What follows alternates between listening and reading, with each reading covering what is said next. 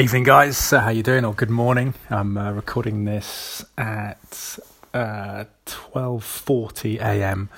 on Friday morning. Just finished a shift on Sky Sports News, and just having some milk and chicken. But thinking about the Dillian Whyte fight against Lucas Browne this weekend. I'm actually on an early shift on Sunday morning, which with the clocks going forward, kind of makes it tough for me to watch Dillian Whyte against Lucas Browne, this WBC silver title match, I guess basically to determine whether one of them gets a shot at the WBC champ Deontay Wilder. Obviously it's not necessarily guaranteed that will happen, you know, in boxing as well as I do, but it makes me tricky to watch a fight live, so I'm probably going to have to watch it on Sunday either at work ahead of my shift on Sky Sports News, which I have to be in for about 4 a.m. ahead of a 6 o'clock on air, or I'll watch it later at home after the shift. We'll show highlights of the fight anyway. It's live on Sky Sports. Looking forward to it, and put it up on Twitter actually, Ed Draper81, a little bit earlier in the week, what people's thoughts were. Dillian Whyte lost the one fight, of course, which was the British title fight against Anthony Joshua, which looking at it was December 2015. Commonwealth title on the line as well. Stopped in the 7th round after rocking Joshua in the 2nd. I believe Joshua legs pretty gone, according to people ringside, for that fight at the O2 Arena in London. But since then he's fought Ivica Bakarin, KO there eventually against a guy who's not really a heavyweight, David Allen, the White Rhino up in Leeds. He won a unanimous decision. Ian Lewison, fellow Londoner. Lewison gave him a good fight. In the end, though, had to retire from that one, I think in the 10th. And then Derek Chisora had that kind of all-out war back end of 2016, December 2016. Then he fought Malcolm Tan, and then the fight that preceded this one against Robert Helenius, unanimous decision. Just looking at their record to give some context. Now, Dillian's a guy I know pretty well, actually. When I was hosting the boxing podcast at Sky Sports, had him in on a couple of occasions, spent an afternoon with him, 4 or 5 hours. Very softly spoken, very relaxed, very kind of good friends with Spencer Fearon, who I presented the podcast with. He still presents that podcast, or is the main colour pundit on that podcast in terms of giving tactical analysis, that kind of stuff. But he's very kind of relaxed in our company, quite softly spoken. He comes across as sort of brash, braggadocio to a sense, and it's kind of like the villain in the piece with Anthony Joshua, their rivalry going back to amateur days when he actually beat Joshua. Well, I think Joshua was very green in the sport in terms of his boxing experience back at that stage. But there's a point to this Will on Twitter, Will Michael83, and you can see the thread up that I put up on the 19th of March on Twitter, Ed Draper81.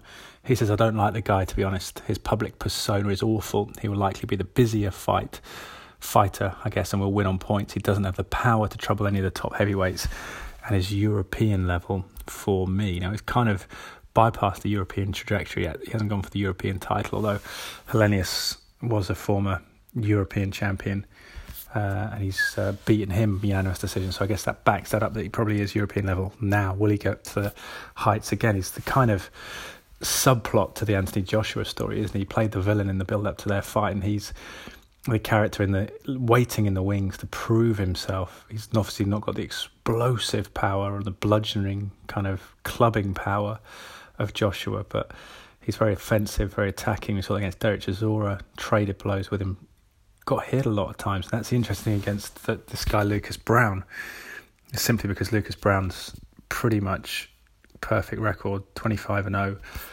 kind of veteran Australian, 22 knockouts.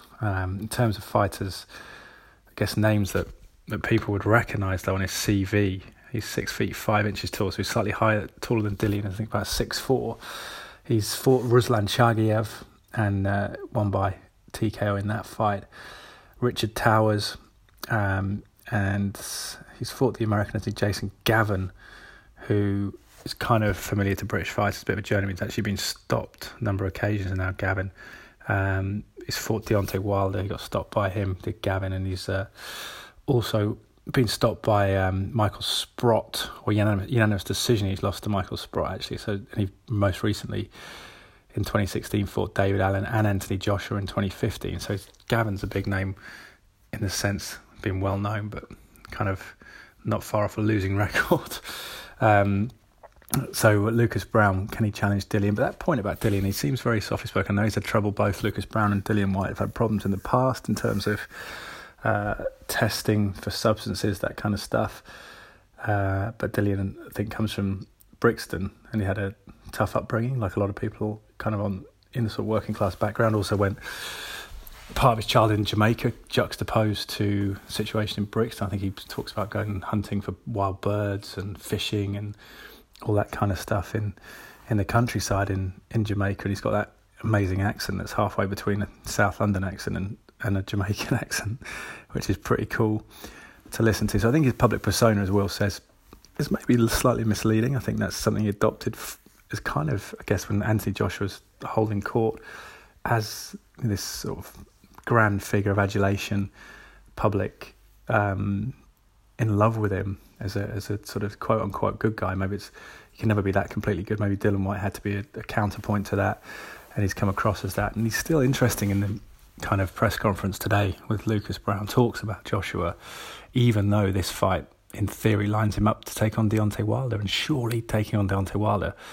you know what, if he could pressure Deontay Wilder, yes, he'd get some big bombs from Wilder, but he'd be the kind of fighter that would make Wilder have to think a little bit about his technique and stuff, have to be engaged, have to try and get that jab active, because Dillian keeps coming forward the whole time, doesn't he?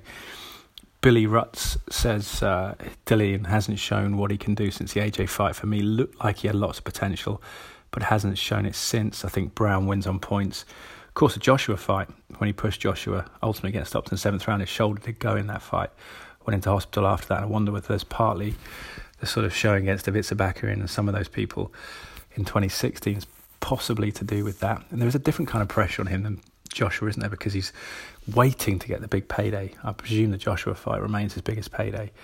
Would have earned a lot of money, but not set up for life, you wouldn't imagine, because boxers do have overheads as well.